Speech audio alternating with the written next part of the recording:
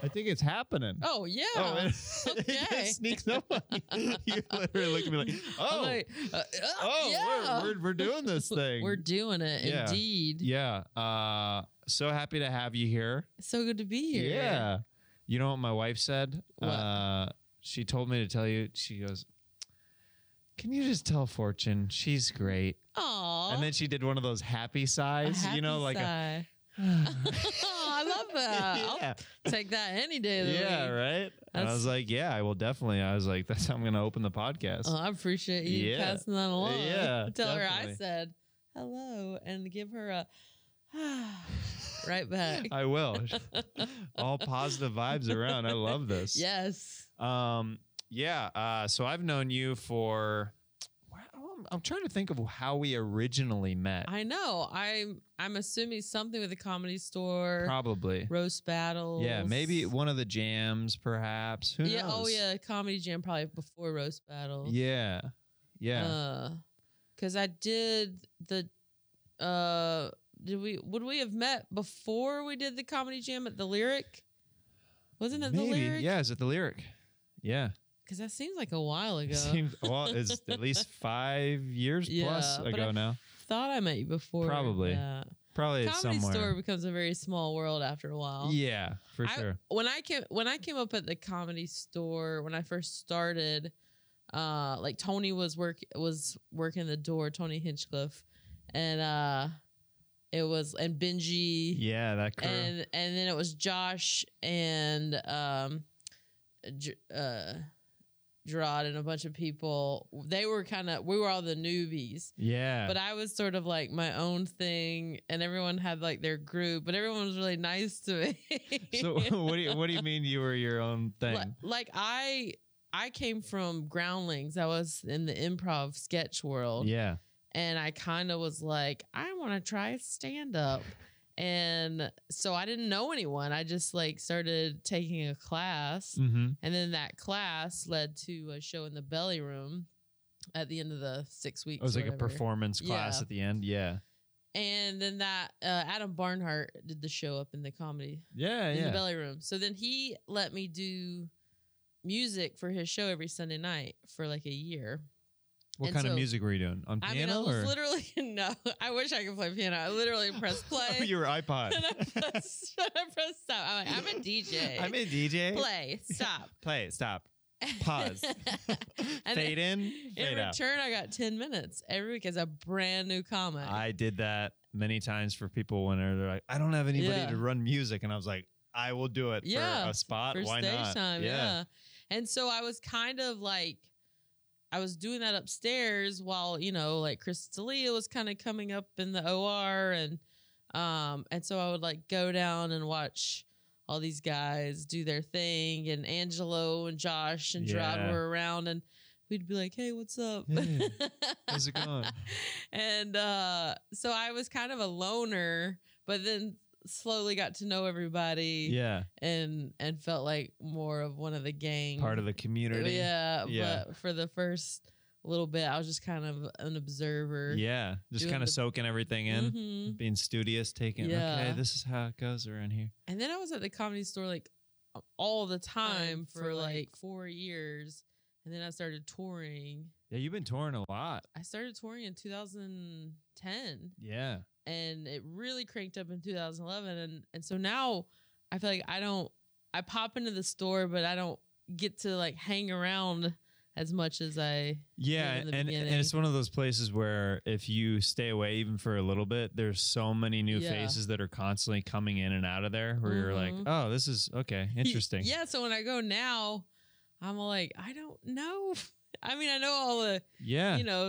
the comics that were around when I was coming up. A lot of the new ones I don't know. Yeah. And I feel so out of the loop. Yeah, it's interesting. Even with like the wait staff and stuff, like I've been on the road more this year, like on the weekends and stuff, and it's weird to come back and be like, oh, okay. Like there's been some turnovers. Yeah. And, for people that, didn't know, I started back in 2006 or whatever. They they're like, "Oh, you do stand up?" I'm like, "I'm on the road. I'm touring. on the road. I'm on the road. I'm constantly selling tickets on the road. Busy. Busy. Don't look down on me because I'm touring." Because you had starting Groundlings, were you prone to doing more characters in your stand-up, like starting out? Like, what did some of your early stand-up look like? It was a lot of stories about my mom in the beginning. So I would do her sort of as a character, where I was just like, "Hey," like a mom voice. Yeah. Like, "Why do you get so upset?" And so I would go into voices. But then it would be stories about my family, mostly her. And then I had just come out of the closet in 2005, started stand up like a year later. So it was all kind of being discovered. How soon were you talking on stage about it after you came out of the closet? Pretty soon. Was that like freeing, or was that kind of scary? Because that's a lot kind of all at once, like to be like, okay, this is who I am. And now I'm not just telling my family, I'm telling everybody about it. It was really crazy at first, because I still didn't know you don't just like know how to be gay. You know what I mean? Like, you are that. Yeah, there's not like a manual like, well, congratulations. I wish there was a pamphlet, something. So the stories were more about me just trying to figure it out. Like being awkward. I did bits on how when I first started going on dates, I couldn't stop saying the word gay date. And I kept saying, like, "Have you ever been on a gay date?" And they're like, "Why do you keep saying that? You mean a date?" So it was a lot of awkwardness. It was like at the beginning, you're like a straight person, like pretending to know things. Yeah. Like, oh man, I can't believe we're on this gay date together. You think these people around us know we're on a gay date? Yeah. Is everybody cool over here? And I also did the thing I think people do early on in stand up, and I was very self-deprecating. I still am to an extent, but not nearly. You went real hard on yourself at the beginning. Because I just assumed that I was, getting up on stage, being a bigger girl, being a lesbian, having this southern accent, this big hair. I was already thinking in my head what they were going to be thinking about me. So I was like, I'm going to just like beat them to it, Yeah. And show that I'm okay with myself to make them feel okay with me. And so in the beginning, I think a lot of my stand-up was sort of defined by that self-deprecation. Do you remember, I feel like every comic in their first couple of years has a look-like joke that they go to when they open. What was like one of your opening look-like jokes? Like when you were starting out? I still have one of those. My first one was Jonah Hill. Because he had just done super bad. Oh, I bet that crushed. So one of my first jokes was people going, "Hey, you look just like that kid from Superbad." But I just did one that will be in my special where I say that people say I look like the kid from the Sandlot movies. Oh, nice. So, you gotta always have one of those. Oh, I still have different ones that... because I got my haircut and is very drastically different look from my other one. And my first one of my first year ones was when I had like more of like my bob kind of like wavy hair.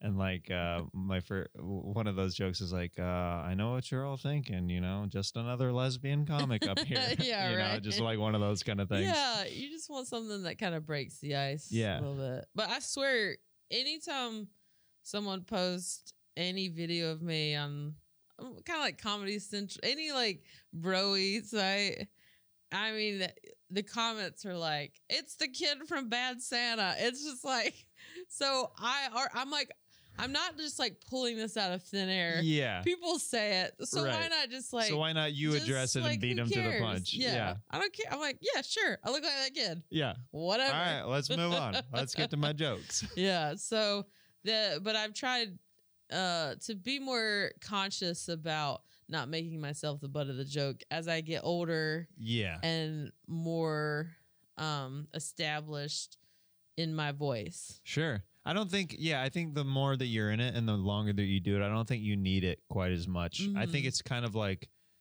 everybody, when you're starting out, you just need any kind of running start and momentum. Where a super established comics, I see when they go up there, they literally just start. Well, sometimes they'll start telling a super long form story and have the audience, and it's like, oh, well, that's something that's been they've been nurturing for many years. Because like a new comic, you can't just go up there and be like, let me tell you about my life. It's like you don't even know what's funny about it yet. Yeah, we don't care. Yeah, I'm still awkward at the beginning of stand-up sets, and I think it's because I'm a similar way in real life. When I'm talking to, I'm like, hey, what's up? Hey, how's it what's going on? Is everybody cool? You guys good or what in here? So I really am like, yeah. So what are you guys eating? Chicken tenders? That's cool. And then finally, I have to just sort of be like, okay. Here we go. Yeah. And then it like starts. It's like a plane that's slowly like coming up and down off the ground. Yeah. And especially at the Comedy Store, you can see dudes be like, oh boy, what is this going to be? What are we in for here? What's Bad Santa going to do? And then once I get into material, I just sort of go on that autopilot. Yeah. Like, do you do much like it seems like you're pretty scripted once you start, right? Once I'm locked into set, I'm pretty scripted, but when I'm finding my material, I do a lot of improv. Yeah. I'll do like the set, I'll do like 25 minutes of pretty like to the book of my book or whatever, stand up. And then I'll be like, where do you guys work? What do you do? You know? Yeah. And then I'll kind of riff with the audience for like 15 and then go back into material for the rest of the show. Yeah, I feel like that's super. I think every crowd kind of enjoys at least some kind of interaction at some point. Like, oh, we're a part of this. But when I was prepping for, a special, I was very much like, I gotta run this set. I can't interrupt it. That's a discipline thing that I definitely need to work on because I have so much fun just being free and interacting and stuff. I hadn't done it before. I'd done 2.5 hours, and I didn't realize how much work the hour is. Yeah, what was that like transitioning from like you're like, oh, okay, I've done 2 of these half hours, got that, but then that jump to the hour, like I know it's just retaining people's attention and just feeling like there's a good flow for that much longer. Like, what's that like? It's a lot of work. Yeah. I made the half hours seem like nothing. Yeah. Because both half hours, the Comedy Central one was essentially 21, 22 minutes. And then the Netflix one was 25 minutes, so you're not even running a full half hour. Yeah, it's almost just like a feature set. Yeah. And so you can kind of just get up there and just tell jokes. But I feel like the pressure with the hour these days is, so many people are doing them. You're trying to stand out in some way. Yeah, what's a through line maybe or something that you have? Trying to find a through line. What's the story? What's the theme? It's not as much about here's a bunch of jokes. It's like I'm trying really hard to craft a story for you that takes you from point A to point C, and we got to go we're gonna go a bunch of places together till we come full circle. And that was a challenge.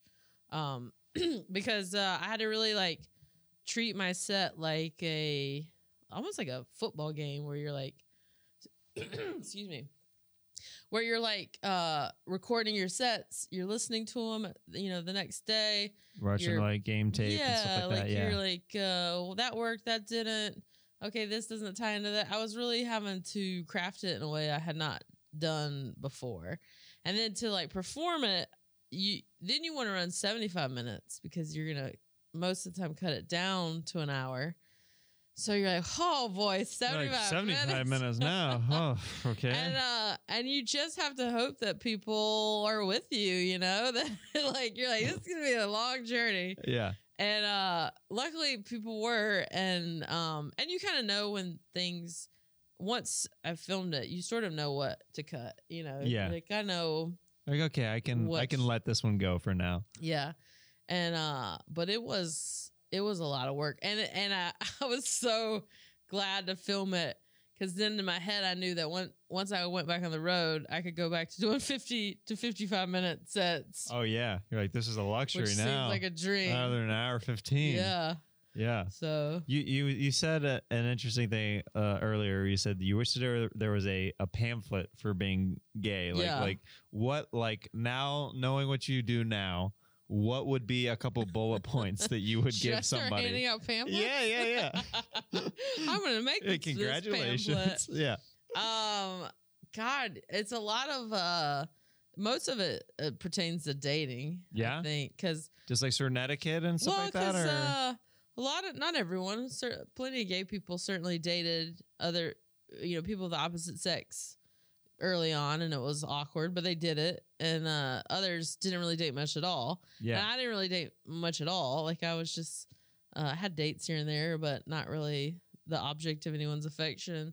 So everything that people got to experience as a 16-year-old, 17-year-old, I was having to figure out as a 26-year-old. Yeah. And it's cute and funny to be an idiot when you're 16. Oh, yeah. And awkward. And but at 26, people were like, what's wrong with you?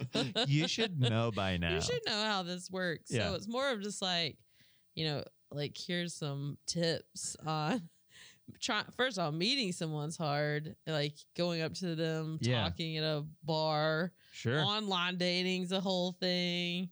What to say? I'm sure I had paragraphs. You revealed too much. Oh yeah, paragraphs. Like, hey, how are you? Oh well. I have a lot to say, and just learn how to play it cool a little bit better. Yeah, I do that sometimes when I'm texting with just people who I enjoy. I catch myself like I'll send and then I'm like, oh, that was too many words. Play it cool, Jeremiah. Just do these one sentence responses that you never actually do in real life. That's chill, dude. Yeah. It's like, what? God, I think back to some of my past relationships and just the lengths of text I would send and how do they not be like, this person's insane? They're psycho. Yeah. You're just like learning as you go, and then at some point you just are like, once it's an old hat, you're just kind of like, this is dating. Yeah. It's a whatever. It doesn't have such a end all be all such thing. An onus on it. Yeah. But at first you're like, this is the most important. This is going to be the end of the world if I don't get this right. Yeah. So I want to do this next segment that I'm very excited about, and especially since you started at Groundlings, I think you'll appreciate it. All right. It's called Wig. Wig. All right. Stagehand, please come. Quickly. We don't have all day. Wow, it's a slow I know, the slowest stagehand today. Good grief. Man, really just moseying on in here. Yeah. What is it? It's a pedestrian at a crosswalk? What are we doing over here? Look at those braids. You look good. Woo! Woo! With my hair at the bottom. So let's figure out who these people are. Yeah. I think that I love this wig on you so much. I think that you are you could either be very royal or you could be somebody who is super white trash trying to live above their means. Yeah. You know what I mean? Like you got like the braids and like you think you're fancy. Yeah. Can we keep the monitor up for a second so Fortune can see what she looks like? I was looking at the back of your. Oh, is it? Oh, do I have? No, it's just. There we go. I keep looking at this side of my hair because these braids are cracking me up. You look like the Duchess of Isengard. like one of Thor's cousins. Like if I were Khaleesi, I would be the lame version of her. Bring me my dragons. Oh, gross. God, where are my dragons? Maybe we can do a Game of Thrones thing. Oh, sure. Okay. You are basic Khaleesi. Basic Khaleesi. And I am I'm maybe hipster Jon Snow or something. Yeah, although you look like one of the sword makers, like like the bastard. Yeah. Who, like it turned out that he had royal blood, but he didn't know it for the longest time. And so he was just boinking in the barn and stuff. Yeah.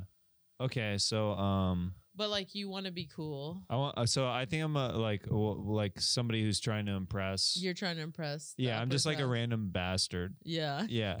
Random. You're a random bastard. That's what it says in the credits. Random bastard, played by Jeremiah Watkins. They didn't even give him a name. I'm basically You're basic Khaleesi. Basic Khaleesi. But if you want to run it as one word, basic Khaleesi. It's cold. It's cold out here. Ugh.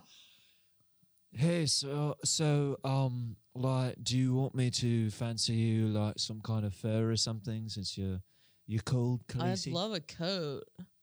I mean, where I'm from, it's pretty hot, and you drug me here to this winter situation.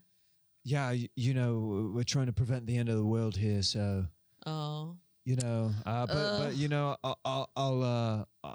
will kill one of our finest beasts for you to wear it as a coat. That would be lovely. I hate the end of the world. Ugh, so gross. Is there anything I could suffice you with outside of getting you a coat, Khaleesi? I'm hungry. I love something with no gluten. So everything's like wheat, bread. Ugh, come on. What are you guys, all a bunch of fatty fats? We are just killing what we see fit to eat. That is all we have right now. Okay. Well, it doesn't taste great. Do you have a favorite kind of food that I could acquiesce for you? Some oat milk? You have any oat milk? Khaleesi, I have this random coffee. Something called coffee. There's a coffee cup here. It doesn't seem to fit this time period. Actually, that's mine. I'm sorry. I was just hanging out at one of the local shops around here. Oh, okay. Spelled with 2 P's. Oh, that's cute. You're cute, kind of. Oh, thank you. I'm just a random bastard. I don't have a name. Oh, really? Random bastard. I was actually, I'm so lowly on the totem pole in the village that I was never named, actually. I've just always been called bastard everywhere I went. I like it, bastard. Yeah, it's pretty cool. Well, I'm a pretty big deal. Yeah. I'm like a queen. So what's it like being a queen? It's pretty great. People do anything I say, and my parents are dead, so that's cool. I can do anything I want. Wait, why did you laugh and say that's cool whenever you said your parents are dead? I don't know my parents because I'm a bastard. True. Well, let me tell you, it's not all it's cut out to be. Because all my other friends, when they had rules, I was like, I'm going to take a bath with my brother. And there were no parents to be like, don't do that. Yeah, that's not cool. Yeah. That's not cool. Yeah. And I was glad I had that freedom. Yeah, it seems like you really know yourself, you know? Yeah, I just, I'm going to rule the land and I'm going to do what I want. I don't want my parents being like, hey, you're spending too much money. Hey, stop taking baths with your brother. So what will you do if somebody crosses you? Oh, I will kill them. I won't stick a knife in their face, but I will tell someone to. Okay. I'm like, knife in face now. I even make people stab their own face. That's how freaking powerful I am. If you commanded me, I would do that right now, Khaleesi. Okay, good. I'm glad to know that you're willing. I have your allegiance. Okay, you bastard. And you have mine. Good. That is what I mean. I did not mean to say that. You please don't hurt me. Stab yourself in your face. Yeah! Okay, that's enough. Will there be anything else? Oh, that was so fun. Yes, we're having such a good time here. Oh, I love bastards. That was our scene. And scene. Basic Khaleesi. I love bastards. Basic Khaleesi was a real bitch. Hey, dragons. Get them for me. Hey, dragons. Hey. Can you get rid of his carcass? Yeah. Excuse me. This is kind of disgusting me right now. The sight of dead bodies is kind of annoying. So it's gonna smell. So just burn them. Burn them. Burn them. Burn them. Burn them. Body. And light some incense because it smells gross. Yeah. I spent 6 years of the groundlings wearing wigs constantly. And I have a giant treasure chest of costume and wigs in my house. But I don't get to wear them as much anymore. You should do an MTV Cribs segment with all your past wigs. Wigs and costume edition. Yeah. There would be some pretty fun characters, I think, that could come up with if I just threw on some of these outfits. Yeah, sometimes I find that like just certain pieces of wardrobe or certain wigs you'll find the character like right away because you're like, oh, this is who this is. Yeah. Do you have a preference between like doing characters and stand up? Or you like to meld the two? I like to meld the two because when I just started doing like some of my own headlining weekends, which I'm like really excited about. Yeah. And those shows, like I do a mixture of everything. Like I'll do like characters within my stand up. I'll never like go like full costume within my stand up because I like to keep those worlds separate. Yeah. Just so it becomes like so people. I don't know. I just like to keep that separate, I think, doing the character work like in full costume and really going for it and then doing just the characters kind of more seamlessly in the stand-up. Right. But I don't think I really have I think I enjoy stand-up just because you get to choose everything. Right. You get the best of kind of everything. Yeah. If you want to riff, kind of the audience. You want to do some characters, some stand-up. It's less to pack in your luggage. That is very true. I mean, that's another reason why it's like, I don't want to carry a trunk around with me because I've already had to travel like everywhere with my sacks, and that's a little carry-on. Yeah. That's already hard. Like I have to check a bag if I travel with my sacks. Right. Yeah. And as stand-ups, like that's a luxury if you can fly into a city with just a backpack and a little bag, and then you're set for the weekend. Pretty nice. Yeah. Yeah. Oh yeah. You know what's up. Let's get into this next segment right after we plug some stuff. You have a podcast, and do you have any dates coming up in December that you'd like to plug? Yeah, I'm going to Florida. What's up, Florida? Florida, that dirty South. Yeah, December 19th, I'm at the Orlando Improv. And then December 20th through 21st at the Tampa Improv. And then ending the year, December 27th through 28th in Irvine, California. Nice. At the Irvine Improv. Heck yeah. Yeah. Yeah. So touring. And then I'm coming up with a new tour for next year, but I haven't put it together yet. Yeah. You got to think of the name and all that stuff. Yeah, it's going to be like a real tour. Normally I just... You're just like, dates. Dates. Here you go. See me if you will. But I do a podcast called Sincerely Fortune. If anybody likes to, I don't know. It's more of a, like it says, sincere version of myself. Sure. Because I am very silly and I joke around a lot. And I do, I'm known for being like just kind of ridiculous. And I wanted to sort of challenge myself to dig a little deeper into things and like attempt to not always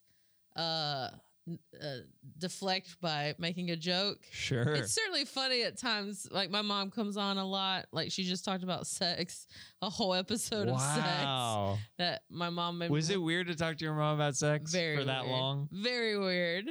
And that's when I reached my first orgasm. You're like, Mom, she would say things like that. Woo. So if anybody is into that kind of thing, check it out. Or not. I'm not the boss of you. Yeah, you do you. Very hands off. I've got Kansas City, December 19th through 21st. Chicago, Zanies Rosemont, January 2nd through 4th.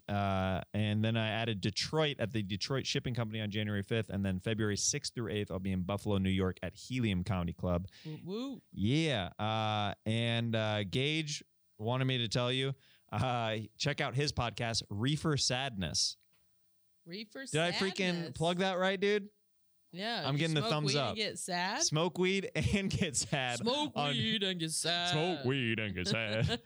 Welcome back to Reefer Sadness. I'm really sad. I'm really depressed. Oh, I've been smoking so much weed. Oh, just sometimes, you know, What a it's the only bummer. cure, you know, is Yeah. more Mary Jane. I just want to like disconnect from the world. Yeah. Do you know how much is going on in the world? There's like global warming and Yeah. politics. It rained today. It rained. Don't even get me started. And so I was just like, I don't know how to deal with this. Can I just Yeah. smoke some weed and Get sad every day. That is the official trailer. That's the official trailer. We just gave okay, Gage, you owe the podcast that we did a 30-second ad. We did an ad. $1,000. Can you believe that's $1,000 that Gage $1,000. now owes? I owed Gage money before this for a lot of things. Now you don't. Now I don't. Now he owes me. Yeah.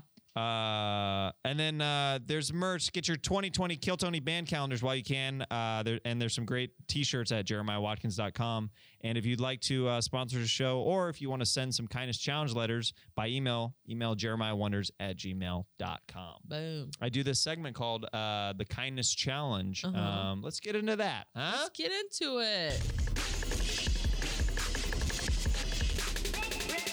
I do this thing called the kindness challenge where I ask people to send in letters, basically, of something nice that they've done for somebody. I challenge everybody every week, and as well as myself, to do something nice for somebody. that's It can great. be a stranger. It can be somebody that you know, as long as you're contributing something positive to society There and you go. keeping that going. Yeah, I like that a lot. Can you think of anything in the last couple months that might constitute I kind of I have did done this? Nothing for nobody. No. No. It can be any personal Gosh. relationships, family stuff. I mean, I sort of try to do things for my mom Yeah. on a pretty regular basis. That counts for sure. She's a single mom. She has been since I was 12. Mm-hmm. And yeah, I think when you get older and you have a single parent, because my dad remarried, so I don't worry about him as much. But when you have a single mom, you feel a little bit more obligated towards them. Sure. And so I try to, she was a teacher and she's retired, so I try to help her out here and there if a bill's expensive or she's has a dental emergency here, something like that. Yeah. But that stuff pops up on a fairly regular basis. Yeah. It's like, man, I'm doing this kindness challenge thing a lot for my mom lately. Challenges. It's exhausting with More family. Of a kindness daily, weekly thing. It's not even a challenge anymore. It's just, the kindness routine with Fortune. Kindness reality. So I call her my charity. I wish I could incorporate her and get a tax write-off. Yeah. There's just a section that in giant caps says mom on it. Yeah. Incorporate my mom. Yeah, so I can Mom have it. Incorporated.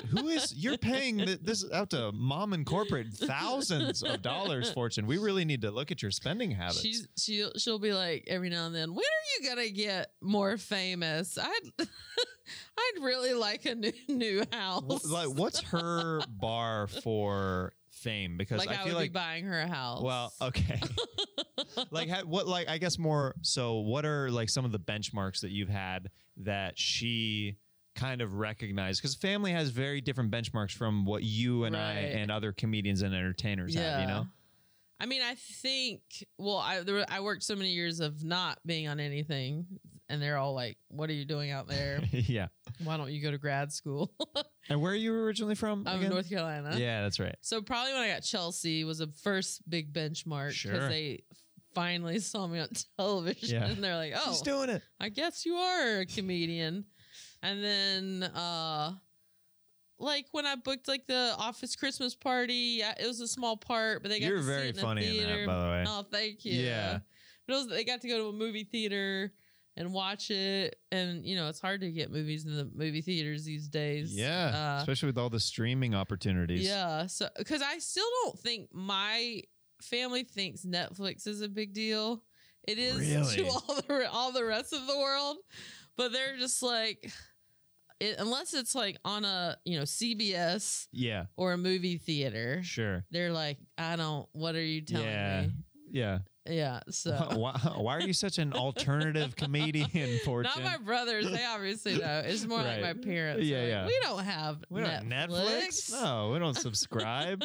They ask for your credit card Yeah. information. We can't give them that. So I think I've hit milestones that they don't realize are milestones. Yeah, you're okay. On the next one, cool. She's Very just good. like, until you buy me a house, Yeah. you're still trying to make it. Yeah, you're still an up and comer. Let's get into this next segment. So something that I tried to do recently. I'll be vague about it, but sometimes I'll shoot shows like when I'm on the road, and if I'm with somebody, I'll try to take their sets, and I edited a set for somebody that nice. was pretty time consuming recently. That I was Right. like. And that's hard for me to do because I'm not. It takes just to sit down and edit. Yeah. Like Gage, you freaking know what's up, dude. It's, a lot. it's very like tedious. okay, I'm gonna have to Right. get in the right mindset to do this. So that's what I challenge. That was my challenge earlier in the week. I'm like, I'm gonna do this for a buddy. Get That them, was and very they nice of you. got some good tape out of it. So Oh, good. hopefully that'll help them book some stuff. Yeah. So That's a real good friend right there. there you go. This next segment is called Fanning Out. Fanning out. Questions from fans. We just look Yes, up. it is. Yes, it That's is. the name of that There's segment. graphics and stuff that we put up, but it looks like we look crazy, like waiting for it. Right. It's like, And here comes the fan. so I reached out to people online and I said, if you could ask Fortune any questions, what would it be? Or give us any character suggestions of stuff that we might want to improvise together. Okay. And these are some of the They're like, who's the stuff. Fortune? There's always those jerks out there. It's like Google They're like, if you're not familiar. They're always like, who's that man? His Fortune's kind of an ambiguous name. Is Fortune. Fortune female? Yeah, male you tell name? me. We don't know. What is Fortune? I'm all woman. All woman. Mhm. Girl, I'm all woman. It don't get more woman than all this. Yeah. Short underscore and underscore stats on Instagram. Excited for this one. Did you always have this sort of energy, or was it something that you adopted starting comedy? I wonder if they mean my laid back energy Probably. or positive energy. Maybe both. Like just the way, because I think the way like you are on stage and even how you are right now, it's like it's super laid back, and then like it's like a slobber knocker of a Little punch punchline. in the face. yeah. Then you punch him in the face. I've been laid back my whole life. Yeah. For sure. Part of it's that I'm Southern, so I'm talking slower, and I'm like, my mom said even when I was before I was born, when they would check my heart rate while she was pregnant with me in the hospital, the nurses said I had a slow heartbeat. So they said to her that they were like, you're either gonna have a boy or a lazy girl. And so I'm not lazy. I work very hard, but I do have this like kind of moseying. Like, But you make I'll it get look to easy. it. I make it look Yeah. easy, even though I'm always juggling like 15 things at a time. They delivered you like, congratulations, it's a lazy girl. It's a And you're just like, lazy wow. girl.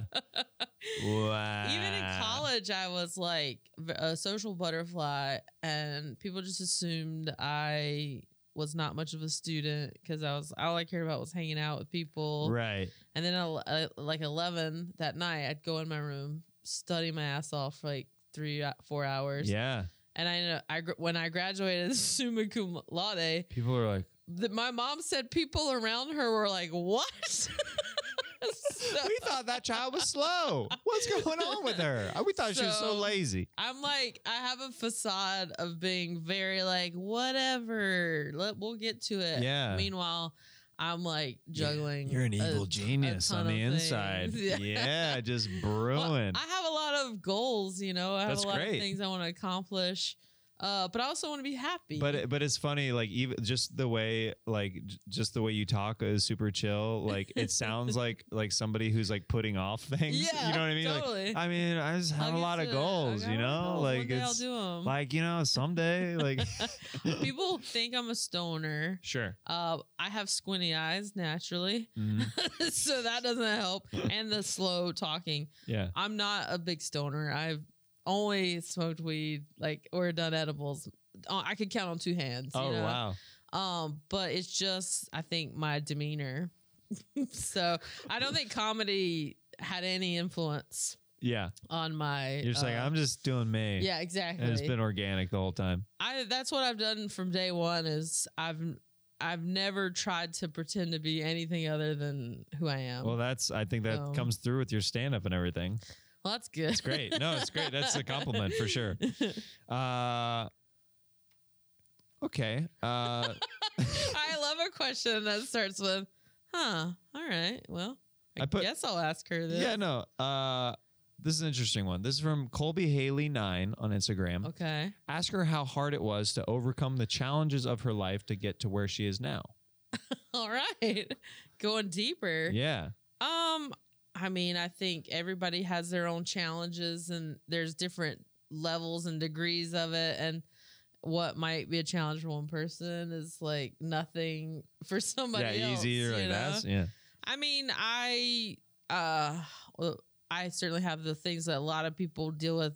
My parents divorced when I was young. Mm-hmm. We didn't have much money at all. We had, the lights get cut out and my mom wasn't sure how she was going to pay the bills. And I started working at like 14. And even though it was like really hard back then, and there were times we thought like we would lose our house and stuff like that. I think, I'm pretty grateful for that because even though I remember being so stressed as a kid, it did instill a work ethic in me that made me really deep in my bones be like, I will do everything in my power to keep a roof over my head, my family's head. If no one hires me for an acting job, I will go make coffee. I will do whatever it takes. I'll pick up trash. I'll be a barista. I'll be a waitress. I will do whatever I have to do to be secure and taken care of and the people I love taken care of. And I don't think I would have that deep of a need for that type of security if I had not grown up always being in fear that we'd lose our house or that who knows. Yeah, what would definitely happen. shapes how you look at everything else. Yeah.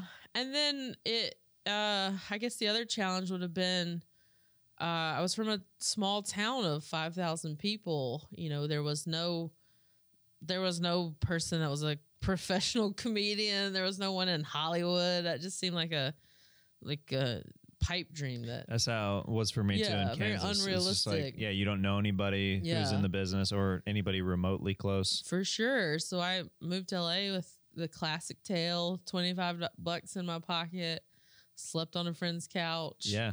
And to now and really not many connections and not sure. Well, I had not done comedy. I didn't know what my dreams were, and to be here 17 years later and working, you look back and you think, holy cow, I can't believe that worked out. I know. It's kind of crazy to look back on. Yeah. What were a couple of your first jobs when you first moved out here? Because you said you're crashing on. I was crashing on the couch. A friend from college theater had moved out here a year before me. I got lucky in that I started, I worked as an assistant for an actress. I met her back home. So she ended up hiring me to work for her. When I first got to town, I worked at a jewelry cart. Did you say cart? Cart, yeah, not a store. In a mall? At a mall, yeah, like those carts you pass by in the mall that no one wants to talk to. Nobody, yeah. That was me in Century City. Did you have to bark at those people like Jewel? Well, because I was so diamonds. Because I was so laid back. I was like, does anybody want some turquoise? Moonstone. Anybody? And then I would just play on my phone. Yeah, it's like anyway. I wasn't great at it. Yeah. And so thankfully that I started working for that actress. Hi, I need a wedding ring. I mean, is it gonna work out? Really? What's your birthstone? Yeah. You shouldn't get married. Yeah, that's the wrong time of season. Yeah. So I was a personal assistant for the next year and a half after that, and I sucked. I lost her cat like 3 times. Like literally my job was to not lose her cat.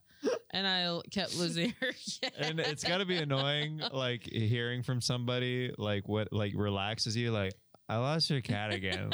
Like what? Fortune, I gave you like one her job. beloved cat. Yeah. So beloved that she gave it a people's name. It was Kevin. Oh, Kevin the cat. that tells a lot about the person who named it. Anytime they give it a real person name, they have some. But he would like disappear into this closet. It was like Narnia. I think he went to Narnia. And then like would mosey on out like 3 hours later. And she would look in that closet too. And he was not there. 3 hours later, he's like, "Hey guys." Oh hey.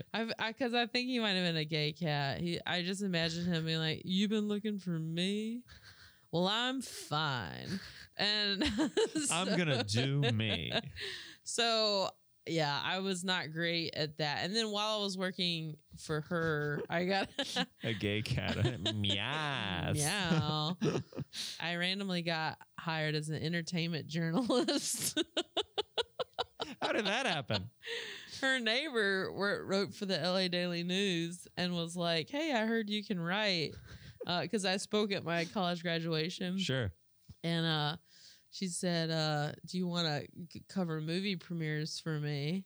And you would basically interview celebrities on their red carpet. What? And I was like, "Okay, I guess." You have a very non-threatening demeanor, and we like that here. Pretty much these celebrities. Excuse me. All right, I'll get you next time.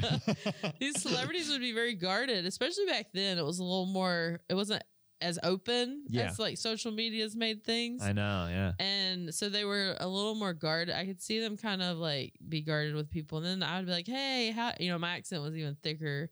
It's like, "Hey, how are you doing? I have a couple questions for you." And they would immediately kind of like, "Oh, well, she's not threatening. Yeah. She doesn't want the gossip from me."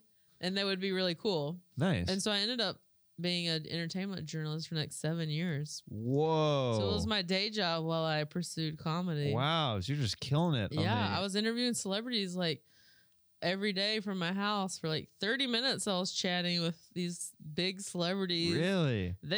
I worked with some of them now, and they have no idea. I mean, because they talk to a million people, and in my head it was like the coolest thing. Of course. And they're like, "Huh?" What were a couple of them that stood out to you, like when you're doing entertainment journalism, that you're like, I can't believe I'm doing this interview with this person right now? Well, my first interview was with Betty White, and for me that was like it's monumental. Yeah, I grew up watching Golden Girls, and I talked to her on the phone for like 20 minutes, and at the end of it, she's like, "Now stay my friend." And I was like, "I will always be your friend." I needed to hear And then I met her like 3 months later. I'm like, "Hey, it's me, your friend." And she's like, "What?" That's a great opening. Your friend. I'm your friend. I remember you said thank you. She's like, "Bitch, I say that to everybody." Yeah. I had a really great interview with Rachel McAdams randomly. Really? I just remember she was doing that Wedding Crashers movie, and you could tell she'd done like a million press things. And we just ended up having like a really normal, nice conversation. And at the end of it, she's like, "I gotta say, this is like the best conversation." I'm like, "Thanks, girl. Stay my friend."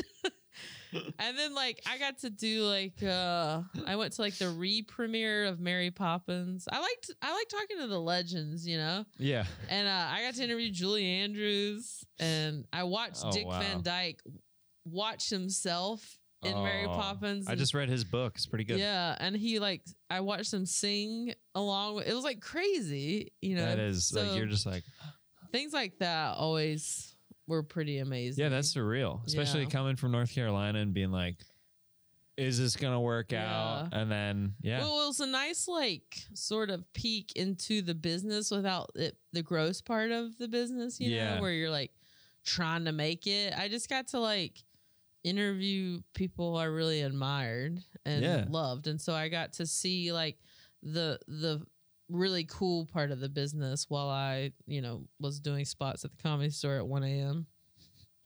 Yeah. This next one, this is a character suggestion. I think it's pretty funny. This is at VanceBoy77 on Twitter. It's overly heterosexual female comedians. So they want us to be overly hetero. Female comedians. Hetero. Yeah, This overly is not hetero. based on anyone, because if a girl was like this, I don't think she would get very far. Yeah. Hey guys. Hey. Hey guys. I'm going to talk to you about my vag. It's so big. Oh, and the thing that's crazy about it is like penises just keep getting in there. There's so many in there. I've lost count. I'm just like, ugh, how many penises are in my vagina? Like, I don't even like the word. I can't even say it. So I'm like, Yeah, sometimes I wonder, like, is there any possible way of me craving it more than I do? I don't eat gluten, but I do eat dick. Yeah, girl. Ladies. Do you know what I'm talking about? Am I right? Am I right in Am here? I right? Am I right? Oh my God. Can someone take a selfie of me talking to you? Yeah. Like, have you ever been hooking up with a guy and another guy hits you like on the cell and you're like, quit right now, SMH. I have somebody else in my bed right now. And what's up with dick pics? Yeah, you know? seriously, like, we love them. We get it. You know what I mean? You guys love sending them, and girls are like, pretend like they don't want them, but we want them. We want them. I mean, seriously. It's probably like, I didn't know that it was Christmas Yuletide mornings. Every time I get a dick pic. Yeah. It's like, and sometimes I put emojis and like animated hats on them to make them look more distinguished. and for holidays. It's actually part of my Christmas cards. I got a rain dick. Yeah, a rain dick. On Blitzen, on Vixen, on Dixon. Yeah.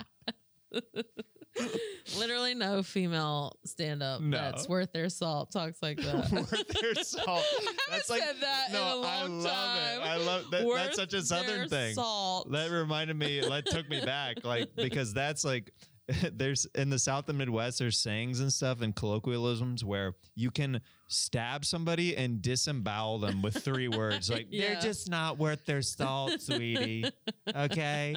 Don't you worry about it. Bless their heart. Yeah. Yeah. We're real special. Real special. This is interesting. Another one. Oh, Santa Cruz. Love her. Please ask her if Dinah Shore is her Disneyland and what is the best part about being a celesbian. A celesbian. So Dinah Shore, for those who don't know, well, there's the Dinah Shore performer from back in the day. Mm-hmm. I think she came up in the 50s, maybe. She was a very well-known, like, just like variety shows and things like that.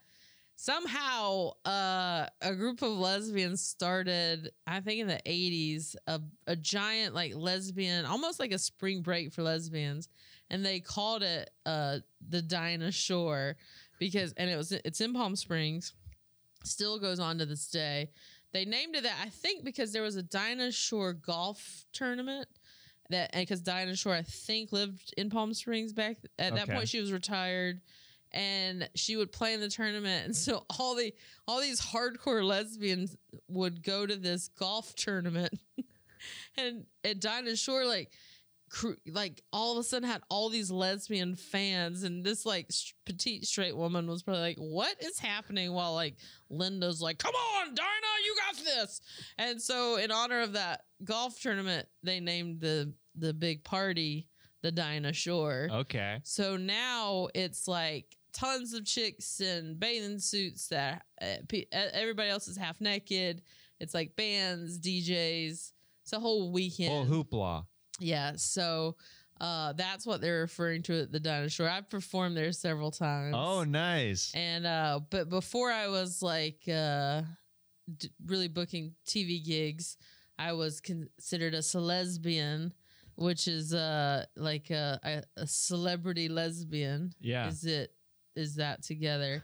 and they would have me host events and stuff, and I was like sort of famous in that lesbian world, but no one else really knew who I was yet. So I would like sign boobs and stuff back in the day. Oh, that's so funny. Yeah. And and so it was it's a trip. I mean, it's a whole different world. Oh, we're getting our first call of the show. This is crazy. Oh, really? I think it's one of the Shores is calling in. The Shore? Yeah. Dude, hey, it's Pauly Shore. Why won't you perform at my event? Oh, hi, Pauly. I didn't know you had an event. Oh, you hopped on the phone too? I like that. Yeah, well, I was put on speakerphone. Yeah, you put it on speaker. I like that. So I just figured. So I hear you keep performing at the other Shores event. How come you won't perform at Pauly's, bro? Pauly, you know I love you. Yeah, bro. But I mean, you're basically just having a party in your backyard, and you invited a lot of chicks Yeah, over. but all the cool lesbians are gonna be there. I do know you enjoy a bunch of cool lesbians. Dude, I love lesbians, bro. I know, and that is something we have in common. Is that we both like lesbians? We both like lesbians. Yeah. But it just seemed weird that I would perform. Like, I feel like maybe I should just come over and also just enjoy myself. I mean, if you just want to be a lesbian around me, I guess that's cool too. That'd be okay? Yeah, that's chill. Yeah, I'd prefer that. Okay. Okay. All right, I'll see you there. Okay, Pauly. He just, Pauly calls into the podcast sometimes. He does. Yeah. He does. Uh, He actually, in real life, does appreciate my lesbianism. I bet he does. He's always like, let's go find chicks. Yeah. So what's it like? When I was single, he'd be like, why haven't we not gone out and find chicks? Yeah. Why aren't we crushing chicks right now, bro? You're like, are you calling me bro? Yeah, bro. He's so funny. He's so funny. So Beth Stelling, I got to ask this question, then we'll do the final segment. Beth Stelling wants to know, what's your walkout song? Beth, I just saw her at an audition. love her. She is the best. Beth, you know what? I don't have a walkout song, and I was just thinking I need to have a walkout song. Because you get asked that at a lot of these different Yeah. clubs. Do you want to come out to something specific or anything? Every club is like, what song do you want to come out to? And I go Dealer's Choice. Oh, wow. Keep it upbeat and positive. Mhm. And then, Hold me closer, dine and dance. but what people, what each what they club choose. considers upbeat Yeah. and positive. Okay, all right. What It's is very upbeat and different. positive for Fortune? Becomes very focused. Yeah, so I need to find a song because sometimes it's like they really hit the nail on the head. Other times I'm like, what was that? Yeah. Yeah, you turn around, you're looking at the DJ like, that's Dealer's Choice. I know. That's what Fold. That's No what one I to need to hold be 'em. less laid back. Yeah. Like Todd Glass is so specific. Oh, about the lighting, everything around the room. Yeah, He's got of a course. 3-piece band sometimes, and I'm all like, whatever dealership. So Whatever. I need to make some decisions. Yeah. So Beth, I appreciate you putting a fire under my ass to do it. Let's get into this final segment, Sax Talk. Woo! Sax Talk. So I told you to prep a story of any kind of sexual encounter. I'm going to play some steamy sax underneath. Whenever you're ready, I will follow you. Okay. Oh my God, I forgot to prep a story. Oh my gosh. I'll tell you about the time. It's not a sexual per se, but it's love. Okay, that works. That's okay? Yeah, absolutely. And it was when I proposed to my now fiance. So I had a very specific plan set out to propose to my fiance. We were going to go to San Ysidro Ranch. Very sexy place. Up in Santa Barbara. It's where we had a date up there early on in our relationship. And 2 weeks before we were to go, there was a mudslide and it wiped the entire... No one was there, thank God. We wiped it completely out. So we diverted to Big Sur, California.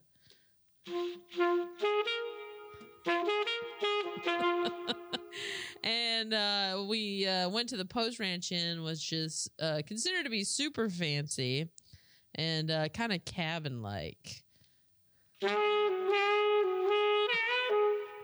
It was very misty and foggy.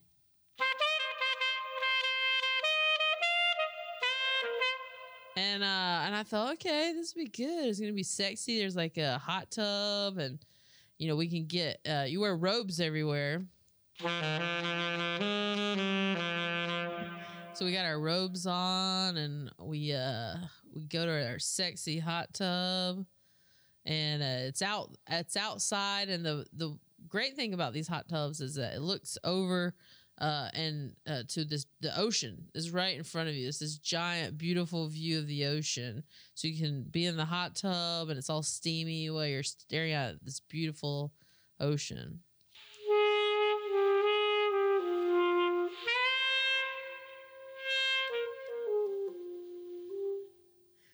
But it was so foggy. The fog came in a way no one anticipated, that you could barely see the hand in front of your face. And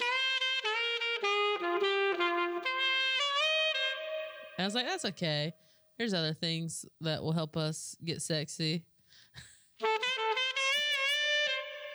So we had a romantic dinner planned that night. And I was like, we're gonna have this romantic dinner, and then I'm gonna propose to her in our room. So she looked at the menu, and it's this really weird menu, like food you would like, that like real foodie food where you're like, why is there foam on this cracker? And it was like she didn't want anything.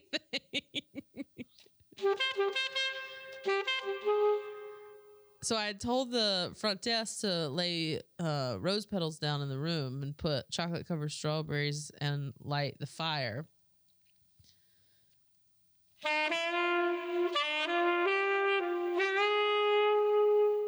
And I asked the waiter, can you call and make sure they lit the fire and put the rose petals down?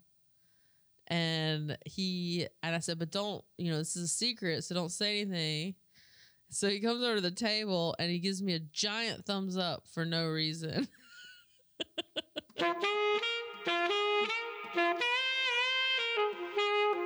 She goes, why is he giving you a thumbs up? I said, just why not give each other a thumbs up? And I told him not that we weren't going to have dessert because the chocolate covered strawberries were in the room. He kept trying to get her to order dessert. I'm like, man, stop it. So we finally get to the room, and the rose petals, you assume that they would be like red rose petals, like, very sexy, laid out. It looked like someone just took a bunch of dead white rose petals and just blasted them all over the room. And the fire had melted the chocolate strawberries.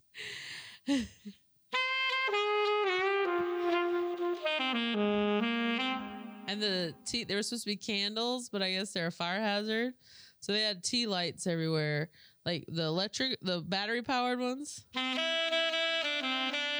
But they were all like clearly on their last battery. They were so dim.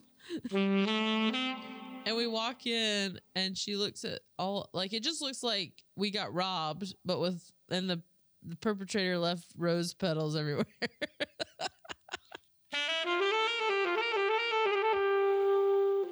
And I should have aborted the mission and just been like, I was just trying to be sexy, and saved the proposal for another time, because everything that could have gone wrong did that night. But I sort of fumbled onto my knees. I just sort of fell on the ground.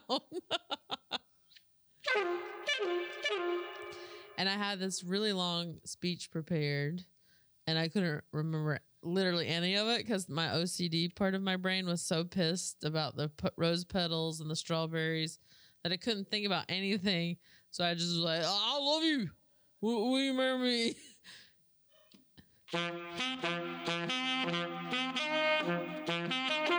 And I'm not sure she even technically said yes. I think she just like took the ring and we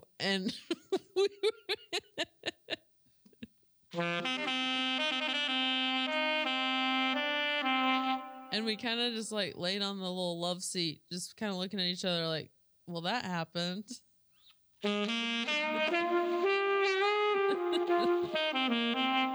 And it goes down in history as the most unromantic wedding proposal of all time.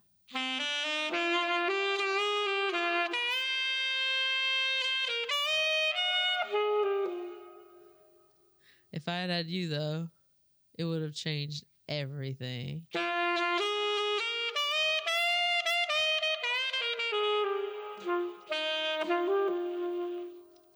Yeah. That was Fortune's unsexy marriage proposal. Oh, yeah. I wish I had like more sexy stories to tell you in my life, but I don't. And I got down on one knee and said, will you marry me? How about we do this thing? How about we do it?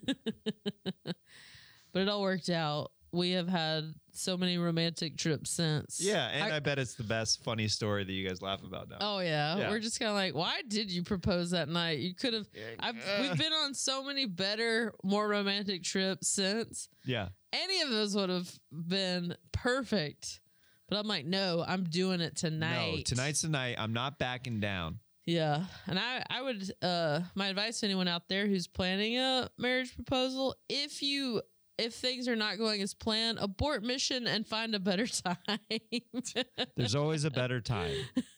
Well, Fortune, we're out of time. Thank you so much for coming on the show. I really appreciate you making the time to come by. It was my pleasure. You are one of those people who every time I see you, I light up. You are infectious with the way you make me happy and others. So it's always a pleasure to see you. You light up my life. Love you. You too, bud.